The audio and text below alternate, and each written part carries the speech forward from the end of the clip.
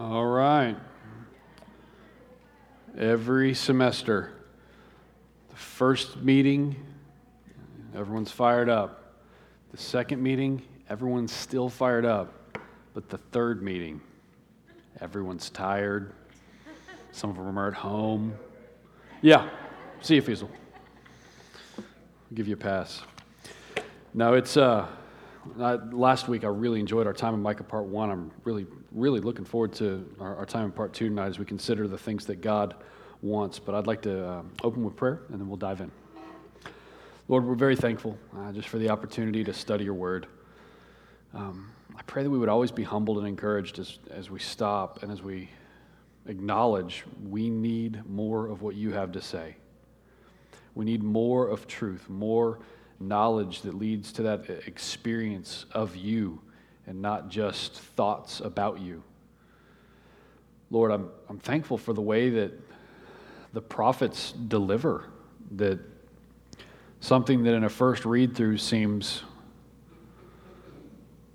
kind of like just a downer, that as we dig deeper and as we look closer, there's just treasure all through it about your character and what you want and who you are and your plan from the beginning of time to the end.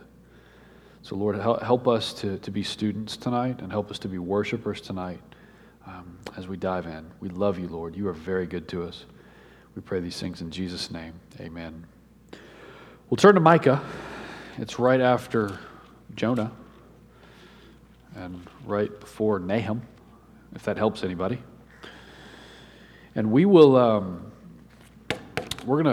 got a couple questions for recap from last week to see who was paying close attention. What was the state of Judah in 8th century BC? That's an exciting question to kick the night off with. Upper middle class. Upper middle class. Upper middle class holy or upper middle class corruption? Yeah. Yeah, they were wicked. What was the, how did their upper middle class reality seem to foster some very wicked character in them? How did that play out? A lot of free time? Yep.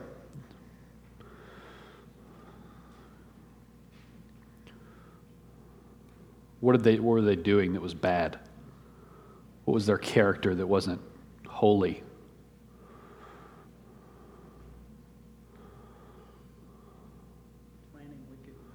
Planning wickedness. That is a sign that you are not following the Lord when you plan wickedness. Rather than sitting down to have a devotional, you sit down and plan wickedness. That's a bad sign. So they were planning wickedness. They were setting their minds and their thoughts on that which was bad, not that which was good. What else were they doing? What was the state of the family in 8th century BC Judah?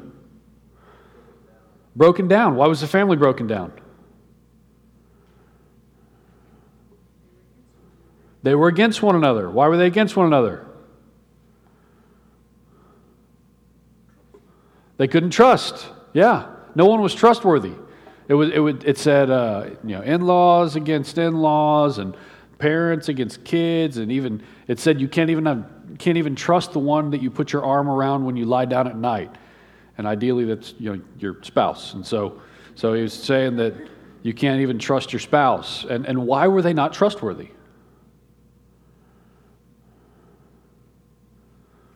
Who were they all looking out for? Themselves, yeah. So the state of Judah is they were very selfish, they were immoral, they were sinful. The family was dissolving, all because of this self-centeredness, where their eyes weren't on God. Their eyes were on what can we do with the resources we have and the time we have on earth. And that's a very easy, as I look at that, it's like, that's very easy to understand. We live in America.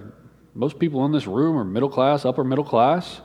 We can find ourselves very distracted with what are we going to do with all the resources that we have in the short time we have here on earth. I mean, you can become so focused on the Amazon Prime Lightning deals and things like that you check them and you focused on things. You don't want to miss out on the deal, and you think, how can I get something that makes my life better or can be self-serving? I mean, it's not sinful to buy things. It's not sinful to equip your family and get things that make the work you do and the things you're called to easier. That's not a sinful thing, but I think it is sinful to get to a point where that consumes you, where that's where you spend most of your time, where that's the character of your movement. So that was the case here at 8th century BC in Judah. Why was Micah not hopeless? If it was so bad, families were dissolving, no one could trust anybody, why was Micah not hopeless? He's like, come on, Sunday school answer. God, Jesus, the cross. Yeah, in 7:7, if you're in Micah, you can turn there. In 7:7, he's just gone through this whole thing about families not being able to trust each other and the families dissolving because the upper middle class is progressing and everyone's being self-centered. And he gets to 7:7 and he says, but as for me, I will look to the Lord. I'll wait for the God of my salvation. My God will hear me. Micah was not helpless and hopeless because the God of salvation still hears him and still wants particular things. And so that's what we started with last week. There were two things we looked at particularly, and we'll look at the third tonight, on things that God revealed that he wanted, things that God revealed as important to him, as priority to him. And so the two things revealed last week as God's desires that he wants us to know were what? And what? He wants wrongs to be rebuked and his people to be restored. That was our main focus last week, that God wants wrongs to be rebuked and God wants his people to be restored. And so that led us to consider, do we view wrongs in such a way that we desire, like God, for them to be rebuked? Or is sin so commonplace that we're not bothered by it the way God is? And one of the convictions that I've had as I've been reading through the prophets is that I don't think that I view sin the way God views sin. I look around and we're inundated with things on TV and realities on the news. I mean, most of the news when you watch it is commenting and reporting on someone's sin against someone else. Most of it is that. And so it may be commonplace to us, but we got to remember the same thing that happened here is what happened in Nineveh, where the evil of the people went before God. So God is in heaven. God is on his throne. God is judging. God is watching. God is not aloof and disconnected from his people. And he does not view sin as just this commonplace thing that you kind of wink at, or some sins may be more acceptable and respectable than others, but there is no sin like that in God's eyes. And so if we're to view it the way he does, we need to really consider, do we hope wrongs will be rebuked? And some people are wired more towards, I'll rebuke a wrong. You thrive on that, I can't wait to rebuke a wrong. Sometimes they're called bosses, but there's a lot of people that love that. But then there's some that are like, man, I hate conflict. If someone's wrong, that's their business, and I don't want to meddle. But neither of those would rightly represent who our God is and what he thinks about sin. And then the second one that y'all mentioned was that he wants his people restored. And so last week that really begged the question, do we want people from every nation, tribe, and tongue to be restored, or is there any ethnocentrism or racism among us where there are particular people of a particular type or that are characteristic of a particular evil that we don't want to see saved? Because there shouldn't be any people that you don't want to be saved. Now that doesn't mean we wink at ISIS and say, that's cool, maybe they'll turn it around. I mean, God's view towards wickedness is very real, and justice is very high. But we should want people from every nation, tribe, and tongue to be restored, just as God does. So he wants wrongs to be rebuked and his people to be restored. And just to be clear, before we dive into the text for tonight, what was it that caused Israel's fall? It's an important point. What caused them to fall? Was it the strength of the Assyrians? Was it the strength of another empire? It was themselves, yeah. That's important for us to wrap our heads around right now as we dive into tonight's text, that the reason Israel fell, we see God bringing these woes on them and bringing this judgment down. It's not just because God likes bad things to happen to people. It's because they did bad things. It's because of their own sin that the society crumbled. It's because of their own sin that families weren't what God designed them to be. It's because of their own sin that marriages were fractured. It's because of their own sin that trust was hard to come by. And that people, clearly, if you think you have trust issues, imagine living in this society. They had real trust issues. I mean, that's what that means. When no one can trust anyone, that's a society full of trust issues because they're not moving as God wants them to. And so the reason that this judgment is coming, that the prophecy is coming through Micah, is that they have sinned. It is the choices that they have made. It is their defiance against God. So keep that on the forefront of your mind as we dive into the third thing. So the first thing was God wants wrongs to be rebuked. The second thing was God wants his people to be restored. And the third thing, which we're going to focus our entire time on tonight, is God wants his character to be known. God wants his character to be known. So as we've read through Micah, and I've kind of highlighted some points so far, what are the two main ways, if you can choose two words, what are the two main ways that God has made himself known in the book of Micah, through the prophecy of Micah? What are two things that we see as God's making himself known? His own word,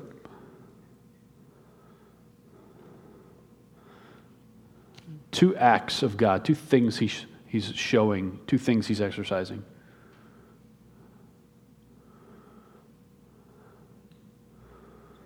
Judgment, yeah. And what's the other one? Anytime we talk about judgment, it's always good to talk about this other thing.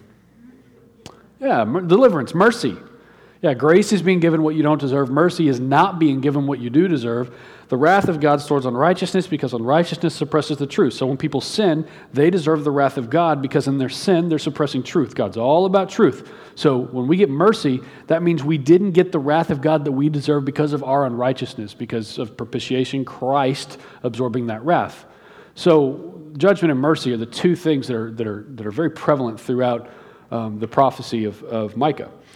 So this is a very foundational thing. In this whole section, we're going to focus on three ways that God goes about making his character known. God really wants his character to be known. And the first way is God wants his character to be known through the acknowledgement of his supremacy. So if you're taking notes, it's something to write down. God wants his character to be known through the acknowledgement of his supremacy. What is another way of saying what I just said? He's sovereign. God wants you to know he's sovereign. What's another way to say what I said? Say that again. Hallowed be thy name. What's another way? Yeah, he is the one true God. There's no other. So, while there's mystery with God, this is something I want to just touch on real briefly as we get moving on this. While there's mystery with God, I mean, obviously none of us can wrap our heads around God completely, or else he wouldn't be God. While there's mystery with God, God's main goal is not to be mysterious. I want us to understand that. God's main goal and his existence and his plan and all this is not to just remain mysterious. And some people kind of talk about God like that. My dad, sometimes I've called it, I've learned through the years that it's actually a deep level of genuine humility. But I used to ask him questions sometimes. He'd be like, son, I don't know, I'm going to ask when I get there. That was his response. I don't know, I'll ask when I get there. Well, what about this? I don't know, buddy, I'll ask when I get there.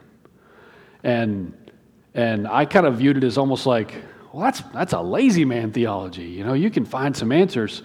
And I got frustrated with it. But for him, it was a very deep level of humility and being like, man, I know that God is mysterious and I can't wrap my head around it. But what I want us to get as we're diving into this is God wants to be known, and he wants to be known in a particular way. So his main goal, his main focus is not to be mysterious. His goal is to be known. But he wants to be known in a particular way. Not just however you want to know him. In fact, we're going to talk about this again on Sunday because we're in Romans 1 in this upcoming Sunday. And this started with God and it's God's way, and we don't get to just kind of change it up as we would like. And so while there's definitely mystery with God, I want us to understand he wants to be known. And particularly on this first point, he wants to be known through the acknowledgement of his supremacy. So look at these sweet realities in Micah 4. Turn to Micah 4. 1 through 7. I just want to dive into this imagery and enjoy it because it's amazing.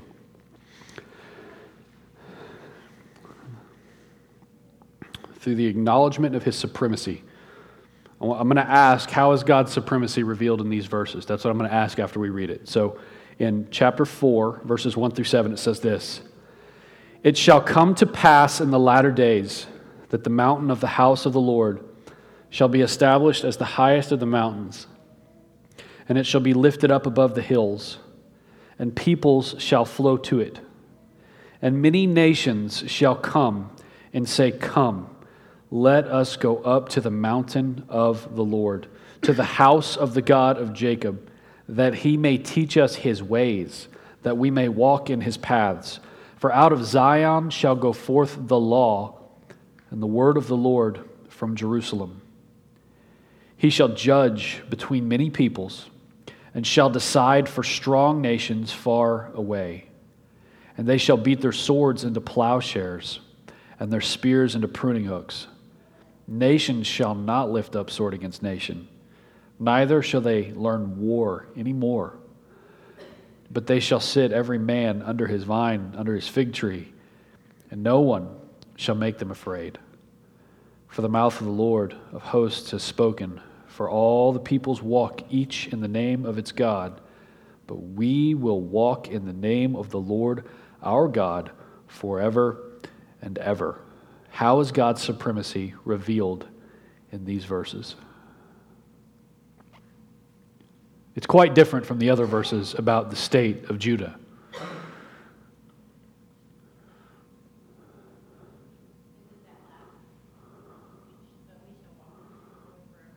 Yep, there's an eternal reality to his supremacy. So we will walk with him forever and ever. That's part of it. How else does he reveal it? His supremacy. Yeah, absolutely. It's not might come to pass. It shall come to pass. These things are certain. And that's part of the struggle that we have in our faith, is forgetting the things that are certain and acting like they're iffy, or they're sort of up for debate, or we'll just see how it all shakes out. And that's not our faith. Our faith is not we'll see how it all shakes out. Our faith is it shall come to pass. This is a reality. Our God is supreme in every way. What else? How else is his supremacy revealed in these verses? The biggest mountain. No other mountain will be as big. And what happens at that mountain? Everyone comes to it. God wants people to know that he is supreme. He doesn't want to be viewed in line with other gods, and everyone has their ups and downs and their benefits and their negative things. No, he is supreme. What else is there? Supremacy. He'll be the judge. How's he judging? What does it say? Many peoples. What kind of people? And what kind of nations? Strong ones. Exactly. Those are the kind of details we got to not lose sight of. Like he's saying, hey guys, the strong nations that you know about, the ones that are the strongest, I'm going to judge them. I'm going to be over them, those strong nations.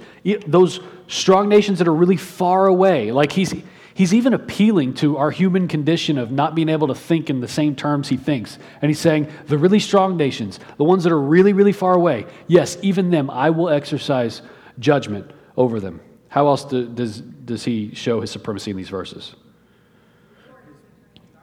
War is going to turn into gardening.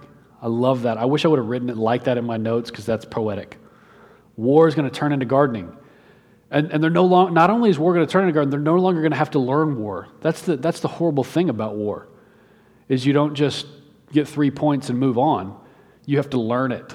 That's the state of battle. That's the state of turmoil and conflict, is you can't just do what you do. You have to learn more and more about how to beat those who you're in conflict with. You have to learn more and more about how to outthink them and have better weapons and have better strategy and have better placement of people and all these different things. There's politics that play into it. There's legislation that plays into it. And all the time that we spend on legislation and developments of weapons and talks with other nations and movement and watching all these different factors, all of that will be gone, because God is going to make it so that there is no more war, so you don't have to learn it anymore. You don't have to learn war.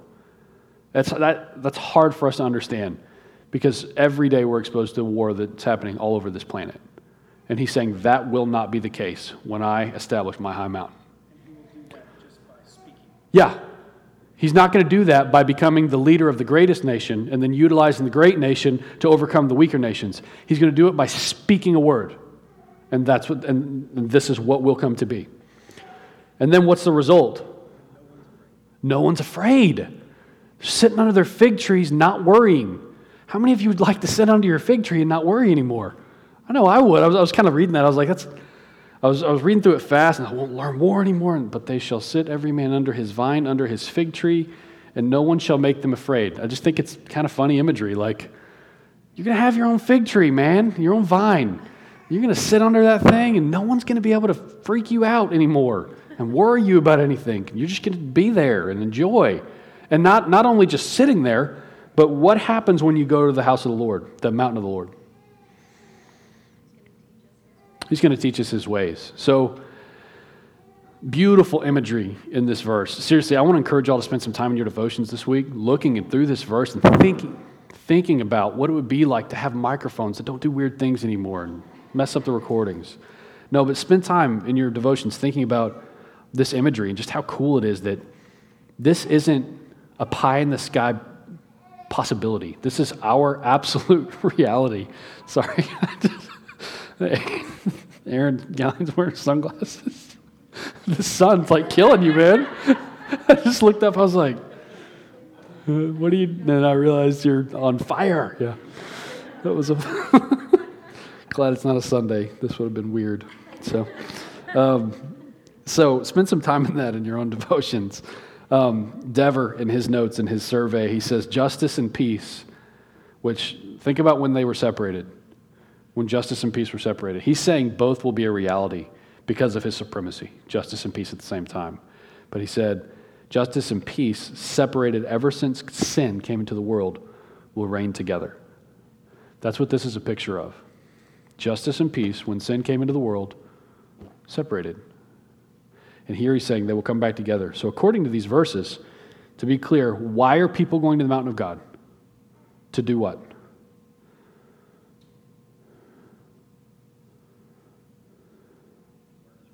To learn his ways, to be taught by God. So that's what happens when justice, mercy come together, when God exercises his absolute sovereignty and supremacy over all things. People will want to learn more about him. People want to know his ways.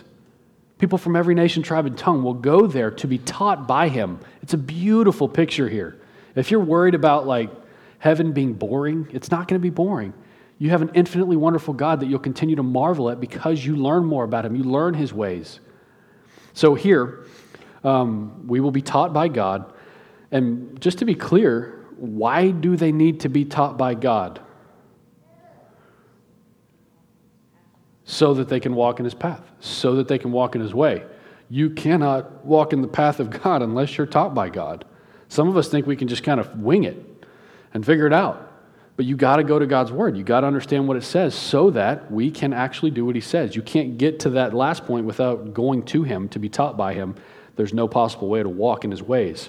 Look at chapter 7, verses 15 through 17.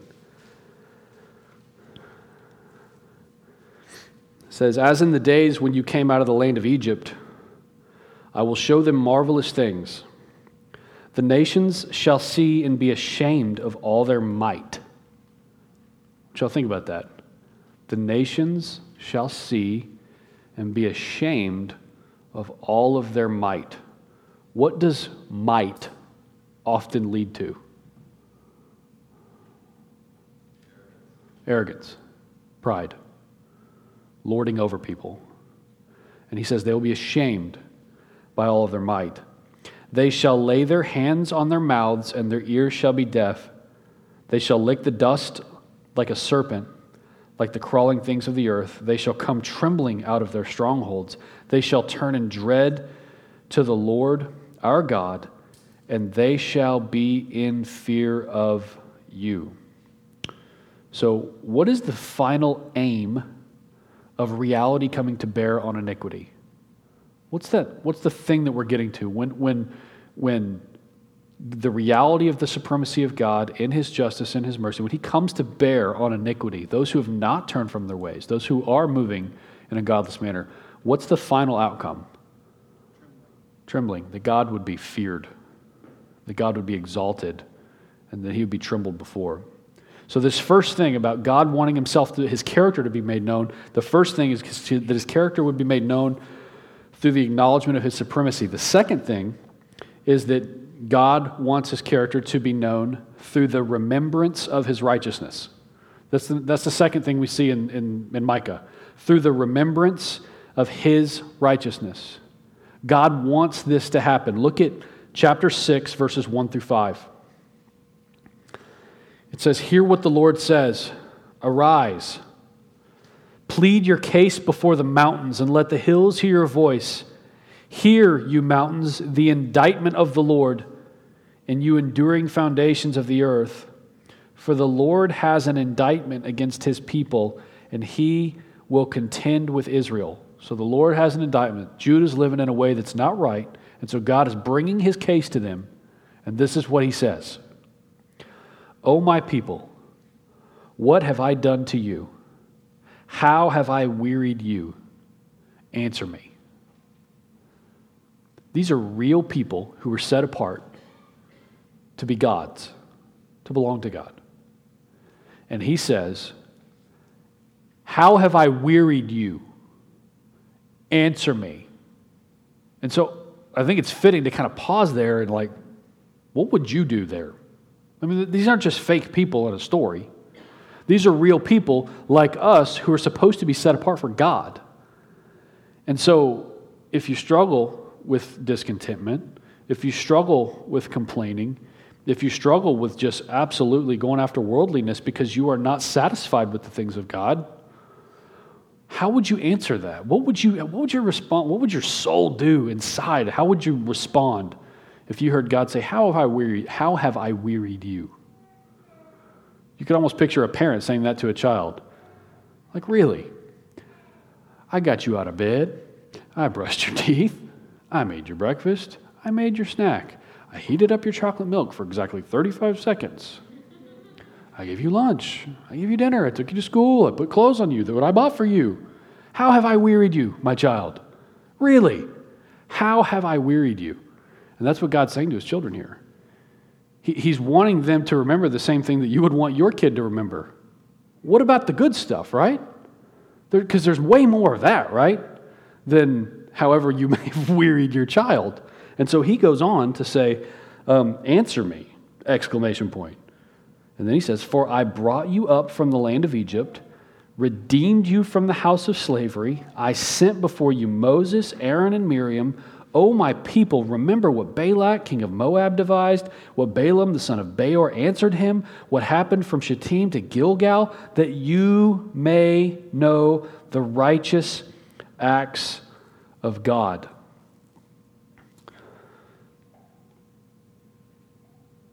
What does God remind his people of in this moment? What is he reminding them of? Just to be clear.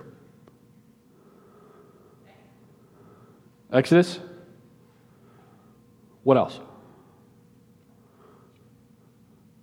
How would you characterize these things that he's reminding them of? The righteous acts of God. He's saying, there are lots of righteous acts for you to recall. And in case you forgot all of them, let me just give you a few. And it's interesting what he includes here. We could spend a whole night on just the things he chose to include here. But at the very least, he chose to include real people with real names, real kings that he's already exercised dominion over through real common fragile people and a real drawing his people out from terrible, terrible conditions when they were in slavery in Egypt. And so here, God is saying, I want you to remember all that I have done in the way of your deliverance. So a thing worth noting right here is that this is why we teach our children the Old Testament. So, as I was reading through this afternoon again, and I was looking at it, I thought this is why we teach our children the Old Testament. That it's not just a bunch of moral lessons. It's not just a bunch of character studies. It's not just, VeggieTales are fine on road trips when you watch it over and over again in the back. and you know all the words and all the songs, and you feel like a weird person because you do. But the Old Testament's not just moral lessons, and it's not just character studies. The reason that we continue to teach our children those timeless stories is because God wants His character to be known through the remembrance of His righteousness. We teach our children those stories not just to get something moral thing out of it, not just to change their behavior so they're not so annoying and frustrating, but so that they remember God, because God wants His character to be made known through the remembrance of His righteousness. And so if your children don't know God's righteousness in those stories, adjust how you tell them. Focus on the details that you need to focus on. It's not just be bold like David. It's David had a really amazing God who delivered him from crazy problems and trials because He's so amazingly righteous. And so here, that's the reason we teach our children. It's just worth noting that it's not just for behavior modification and moral issues and moral lessons. So here's the deal. What was it about God's acts that He once remembered? It may seem like I'm straining a gnat here, but I really want us to get this. What was it about God's acts that He wanted to be remembered? That they were what? That they're righteous. How might this affect how we minister to one another? Because we've been entrusted with a ministry of reconciliation, where we walk with one another, comforting one another with the comfort with which God has comforted us, spending and being spent gladly on one another's souls. How does this little reality about how God wants Himself to be made known, how will that help you in ministering to other people? Or how will it help you in being ministered to by other people? It says that leading into it, the Lord has an indictment against His people, Mm-hmm. and the indictment is, remember all the good things I've done. Yeah. Like, not you stink and I Yeah. hate you, which He says other places, but Yeah. the indictment He had was, you're not remembering the awesome things I've done for you. Yeah. So, the reason He does that, the reason when God brings an indictment saying, you're not remembering what I'm doing for you, is He's not just addressing the behavior. He's addressing the heart issue. He's saying, your heart has turned from me. And He wants His people to be reconciled. So He's bringing them back by saying, look at what I have done. You will know me. You will know my character if you don't forget how I've brought you through such things. So, in ministering to other people, how might that help you? Prophetic books give you a glimpse of how the story is going to end. Yeah? And once you know how the story is going to end, you can be bold in getting to that point, Mm-hmm. ministering to others. Absolutely. You're on the winning team. That's a helpful reality when you're having a really bad day. When someone else is struggling with something, it's helpful to know exactly as Jason just said, how it's going to end. So what are some things you might do to help someone who is struggling with sin? Remind them of good things that God has done. Yes. Who is annoyed when people do that? I'm sitting here looking at it going, all right, so we minister to one another, struggle with sin. If someone sits with me and says, I understand you're struggling with this, but you remember the story of David and Daniel, and I would probably be annoyed. I'd be like, look, man, I'm not a third grader. This is real life stuff. I'm a grown man, and I'd probably get frustrated. But the reality is, one of the ways that we can best minister to each other is to remind each other of the righteous acts of God. That's how God wants to be made known. If we're in the middle of a struggle, it's not because of the struggle. It's because of how we are responding to the realities of God within the struggle. And so the thing at hand is not just the thing at hand. The thing at hand is something that is supposed to teach you something about yourself and about God and grow you and sanctify you and make you more like Christ. And so it's completely and totally fitting when you're struggling with sin, when someone else is struggling with sin, when there's a trial, to say, man, let's go to the Word. Let's go to these Old Testament realities. Let's go to the New Testament. Let's look at how God delivered everyone from the apostolic fathers to the prophets to our forefathers way back at the beginning, everyone in between, and look at what He did. Because that quickens us, that steels us, that makes us more in tune with what we're supposed to be in tune with, which is God and His righteous acts. So that helps us to minister to others. and it should also help us to be ministered to. If someone says, well, this does remind me of story whatever, for you not to go and roll your eyes as if you don't have anything better. No, they don't have anything better. It's the righteous acts of God. And so that should help us to be ministered to. It should help us to minister to others. I also thought, how might this affect us if we feel that God is dealing harshly with us? Anyone ever struggled with that? I have. I feel like God's dealing harshly, where I'm like, oh, what? Can't I take any more? How might this reality help us?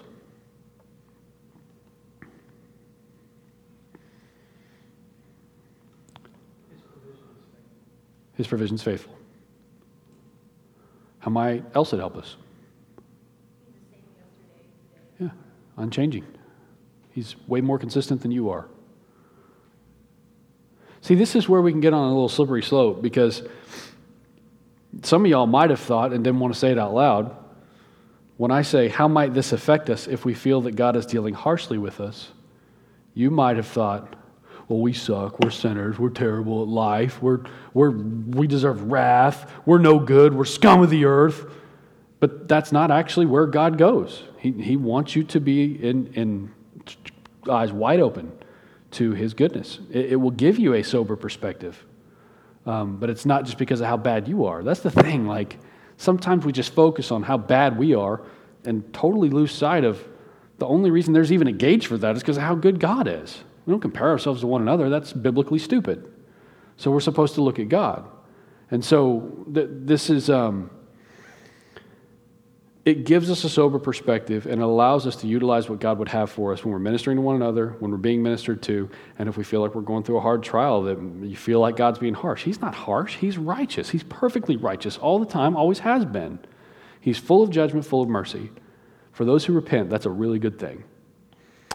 The third thing is that God wants His character to be made known through the demonstration of His mercy. We've already talked about this some, but I want to make it real clear here as we wrap up this study. God wants His character to be known through the demonstration of His mercy. Look at chapter 7, verses 18. We've already read the previous ones, verses 18 through 20, the very end of the book. Who is a God like you? I mean, remember what the rest of the book has been about.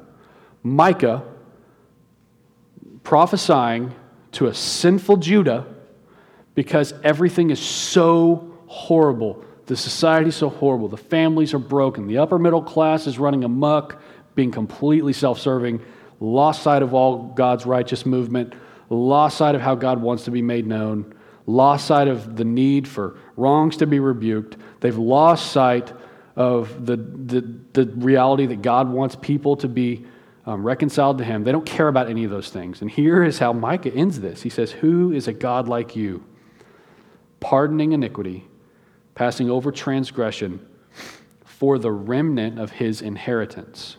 That should be familiar language if you've been listening to the recent sermons. He does not retain His anger forever because He delights in steadfast love. He will again have compassion on us. He will tread our iniquities underfoot. Not us, our iniquities. You will cast all our sins into the depths of the sea. You will show faithfulness to Jacob and steadfast love to Abraham, as you have sworn to our fathers from the days of old. So to be clear, what is it that God's compassion liberates us from? Yeah, our sins. The tyranny of our own sin. God's compassion liberates you from the tyranny of your own sin. Who is forgiven in verse 18?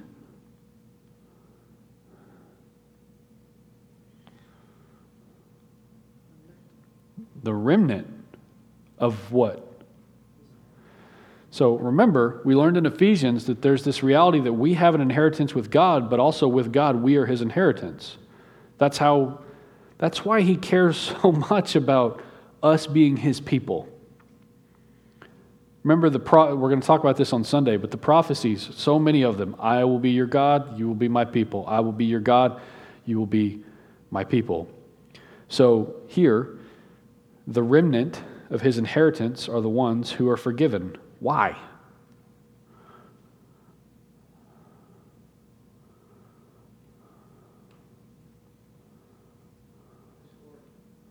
for His glory?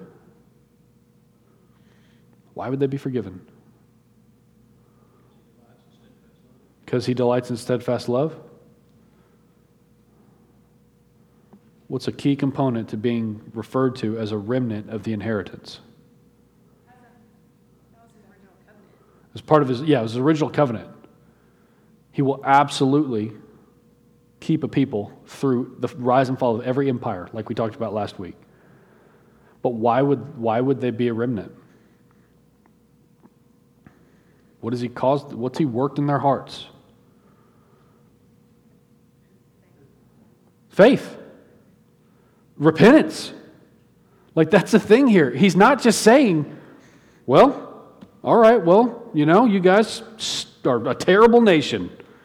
I guess I'll take what I can get. That's not God's approach. It's not, I'll take what I can get. He calls them to repentance. And if there's a remnant of His inheritance, the remnant exists because of a work that He's done in their hearts to change, to not continue in the ways they were, being totally self-serving, not caring about family, not able to trust anybody. Some of them changed. Some of their hearts were changed, so their behavior followed suit, and they quit doing the things they were doing before. So God liberates us from the tyranny of our sins, and there's a forgiven remnant of the inheritance. The remnant are those who genuinely fear God. So the question is, do you genuinely fear God? Or do you view Him in a lighter manner? Because you're not supposed to view Him in a lighter manner.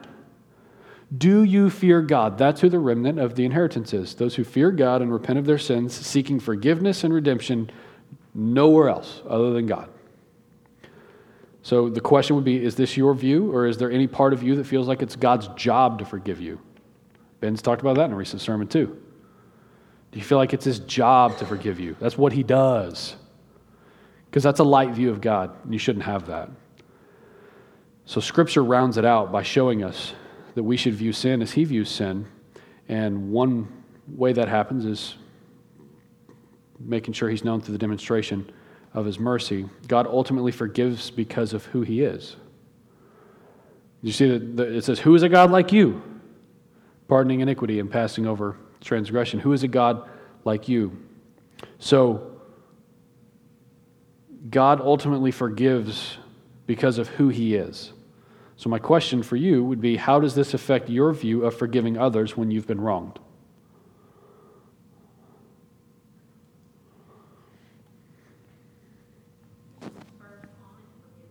Say that again? Yeah. Yeah, what are we? It should spur us to forgiveness. What are we? What are we called from the beginning? Created in whose image? Your image bearers. So if we see this reality, who is a God like you pardoning iniquity? God ultimately forgives because of who He is. So how should this affect us when we need to forgive others who have wronged us? We need to consider this imagery of being an image bearer. That's who God is. Like, you can look at someone and if they say, I wronged you, will you forgive me? You should be thinking, well, that's who God is. So that's who I need to be. I need to forgive and not sit and hold a grudge or be bitter. If someone seeks that, there's a transaction that has to happen. If they seek that forgiveness because they confess their wrong, you forgive every single time. And it's all because of who God is, because we're image bearers. So 2 important questions that I want us to consider. Do you believe that God delights to show mercy?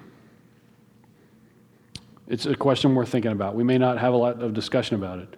But do you believe that God delights to show mercy? Because I think some of us might have a view of God where we don't see Him as delighting in being a merciful God. And if you do, how does that affect your religion and your life? If you believe, in fact, let's discuss that a little bit. If you believe that God is a God who delights to show mercy, how should that affect your religion and life? See, I eliminated the possibility that someone's uncomfortable because they don't feel that way. But if you did feel that way, how should that affect our religion and our life?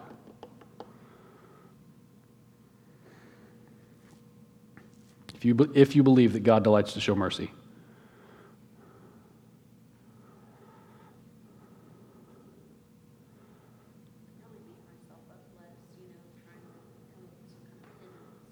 Yeah.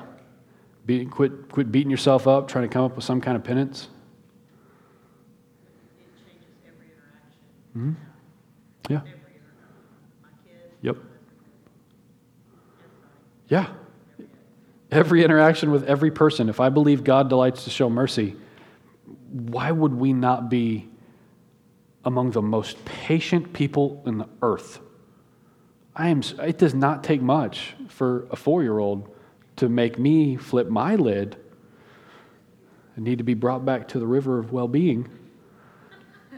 Like, I can, it doesn't take much. And a child can do it. I'm a grown man, and I can have a child turn me upside down in 2 seconds because of something they do. That's not right. That's not a testimony that I share for you to go and do likewise. That's more of a confession in front of people, being honest.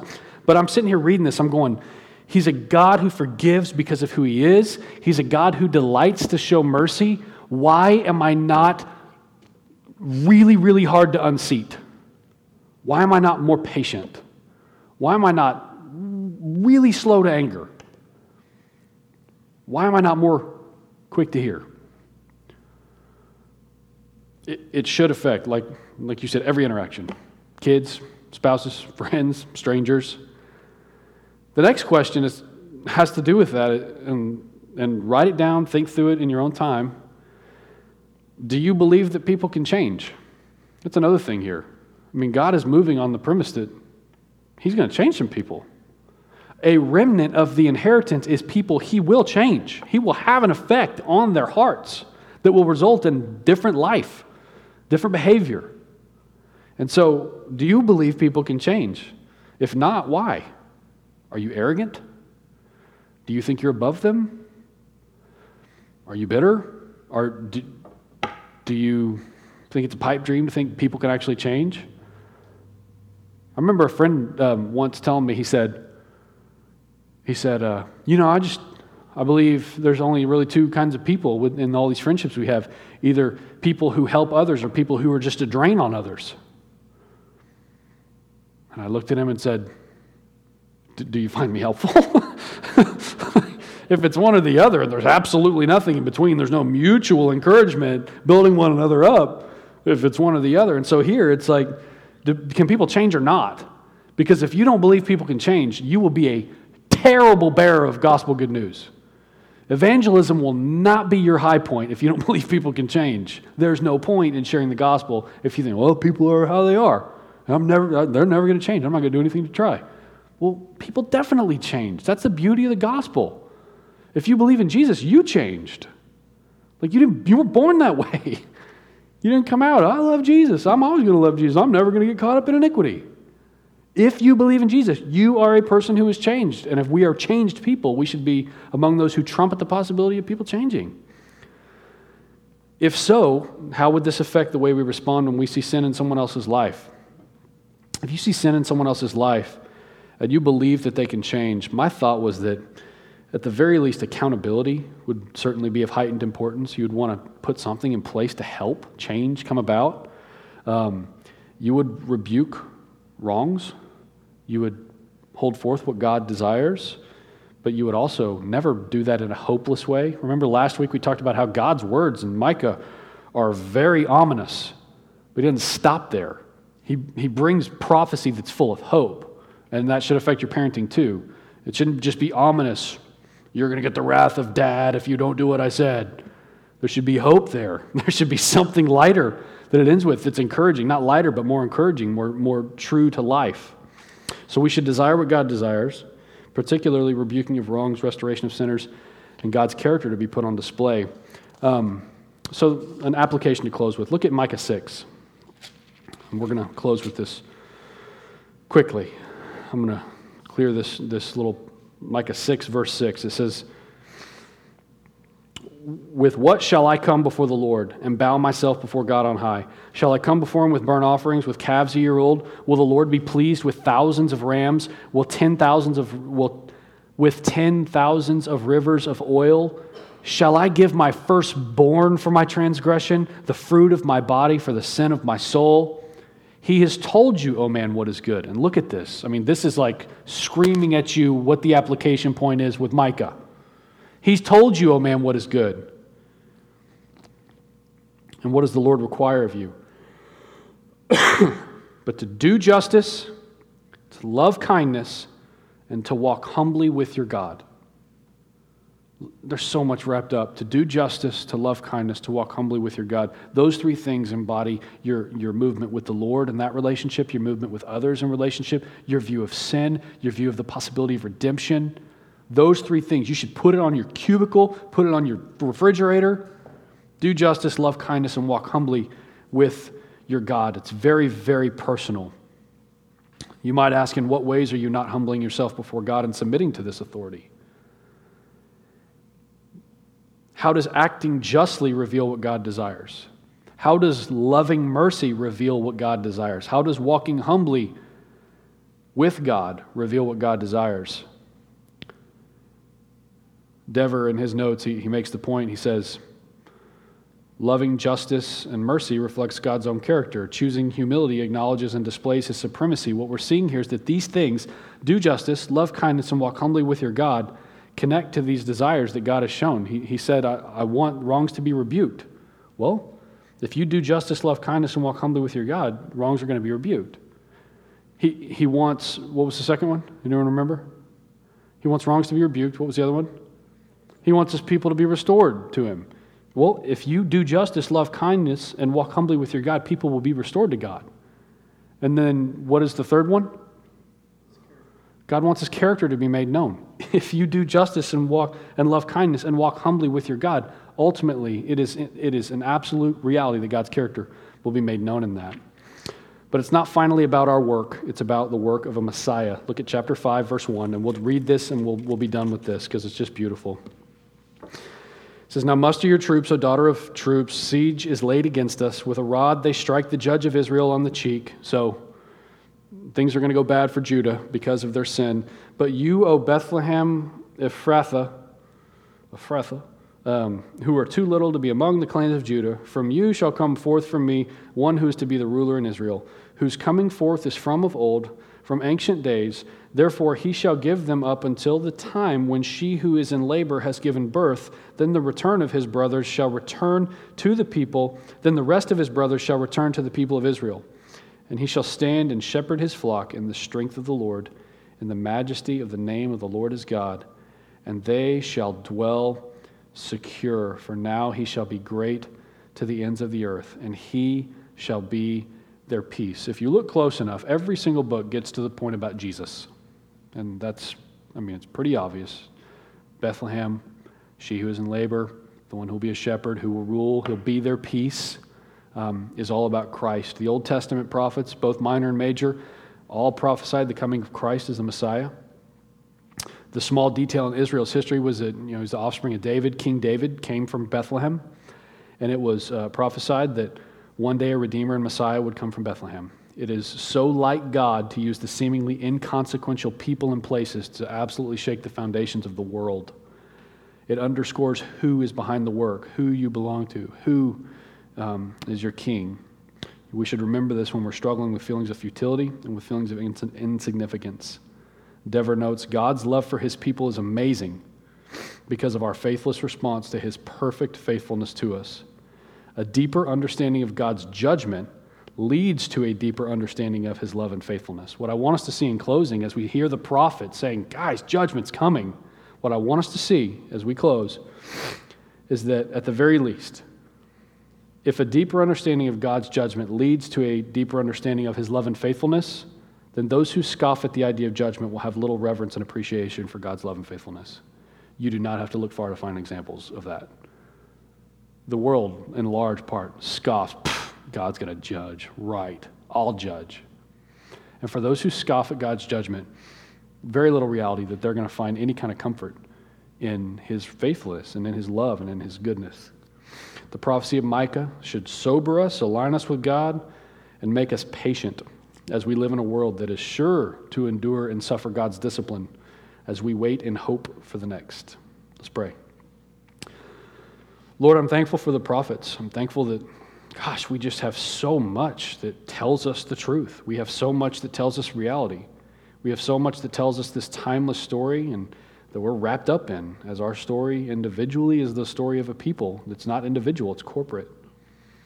Lord, we love you very much. I pray that these things that we've looked at in Micah would challenge us, would encourage us, would sober us, would quicken us, and ultimately that we would want what you want. Particularly that we would want wrongs to be rebuked, that we would want people to be reconciled to you, and that we would want you to be known, your character to be made known through these three things we consider tonight. We love you, Lord, and pray these things in Jesus' name. Amen. You all have a good evening.